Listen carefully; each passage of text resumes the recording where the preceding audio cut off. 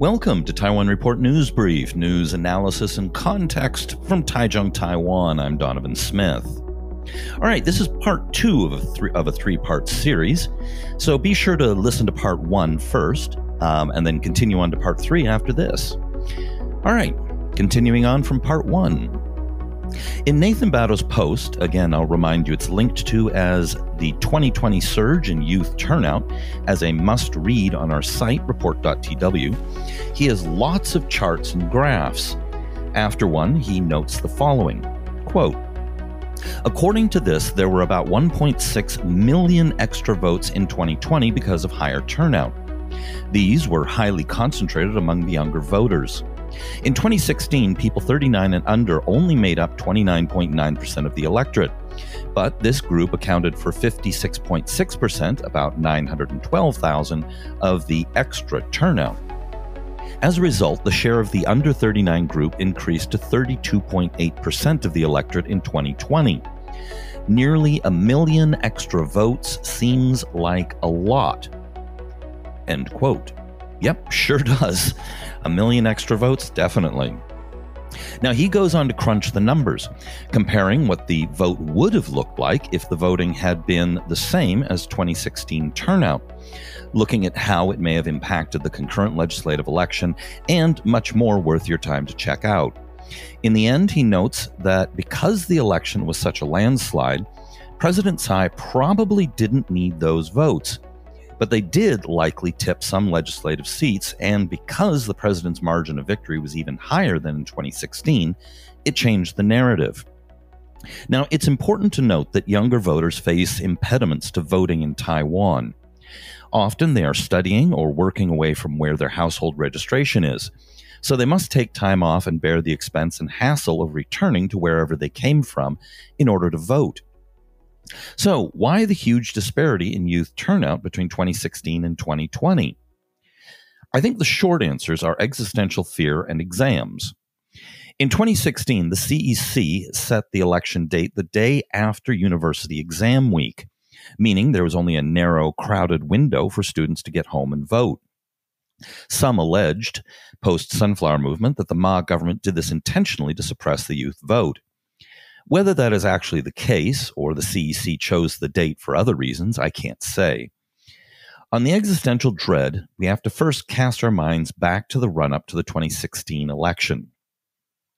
In March of 2014, the KMT, on behalf of the Ma administration, was attempting to ram through a trade deal in services with China in the legislature using dubious tactics. Alarmed at this development, protesters gathered outside the Legislative Yuan and eventually ended up charging in and occupying it. Wang Jinping, whose formal title was the president of the Executive Yuan, but normally in English is referred to as the speaker, happened to be in a vicious internal KMT war with then-President Ma Ying-jeou. It is also widely rumored that he, among with many Taiwanese KMT members, were also against the trade pact.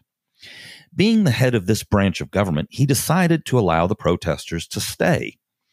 Taiwan reports Shan Su among them. Protesters also attempted to storm the Executive Yuan, but were violently rebuffed. In the streets, hundreds of thousands came out in support of the protesters in the legislature. Eventually, the sunflower became the signifier of support, which is actually a play on English and Mandarin. The Mandarin name for it was Taiyang which is a literal translation of the English name for the flower. But the Mandarin also sounds like a call for transparency by exposing something to the sun. They accused the KMT of using black box tactics to try and ram through the trade pact. And this is a reference to that. I absolutely love Taiwanese political culture, which is so frequently full of humor, puns, and double meanings.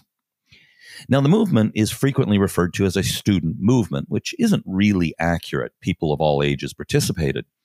It is true, however, that it resonated strongly with younger people. In many ways, the movement solidified the Taiwanese identity for younger generations that grew up in the democratic era. It brought together those whose families had been here for hundreds or thousands of years with those whose families came over in 1949. It was a truly remarkable movement that brought huge numbers of people out in support of being pro-Taiwan. It's worth noting that many referred to it as anti-China in the media, but the emphasis was more pro-Taiwan than anti-China. It was sparked, however, by fears of further Chinese encroachment into the economy. The occupation, which lasted 3 weeks, was orderly and very civil, and money was raised to pay for any damages caused.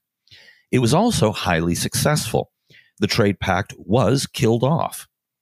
So, going into the 2016 election, younger voters were on a high. The threat of further Chinese economic encroachment was successfully beaten back, and polling showed that Tsai Ing-wen was easily going to trounce the KMT's Eric Chu, or Zhu Liluan. It's also worth noting that while the younger generation had turned sharply against the KMT at this point, Eric Chu himself wasn't widely hated personally. Also, at the time, there was a lot of talk of the KMT collapsing. In fact, I was the first one to write that and have a translation run in Mandarin in Storm Media. About 2 months after my articles came out, a major news magazine ran basically the same thing as a cover story, giving it wider legitimacy than just some random foreigner, and suddenly all the TV talk shows seemingly could talk of nothing else. My article is almost all still true today. The KMT is still largely unelectable at the national level, but I made 2 mistakes, one of which is disappointing and the other of which I don't feel bad about at all.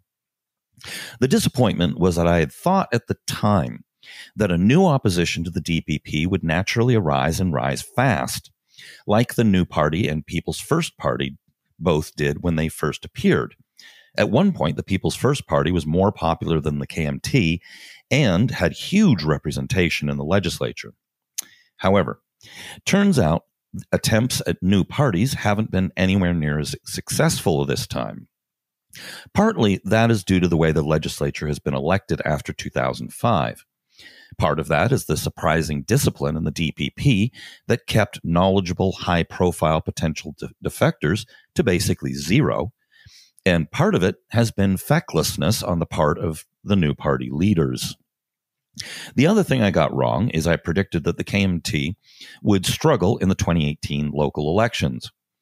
The reason I don't feel bad about that mistake is because I qualified that statement in the article by saying unless someone like Wang Jinping was able to unite the factions or a bolt-out-of-the-blue populist candidate appeared. In fact, in 2018, both of those things happened. Wang united the factions and got behind Daniel Han Guoyu, who was then a relatively unknown head of the Agricultural Marketing Association in Taipei, fond of posing with cabbages, and a former lawmaker whose claim to fame in the 1990s was having punched out then fellow lawmaker and future president Chen Shui-bian and hospitalizing him. All right, this is the end of part 2. Be sure to check out part 3. Where we'll wrap this up. So be sure to hit like and subscribe and share it with your friends. And of course, if you're on YouTube, hit that little notification bell. And of course, we very much appreciate everyone's support as patrons on patreon.com/Taiwan Report. This has been brought to you by the Taiwan Report. For more content like this, become our patron at report.tw. 还有就是那个台湾狗啦，最喜欢我的台湾狗了。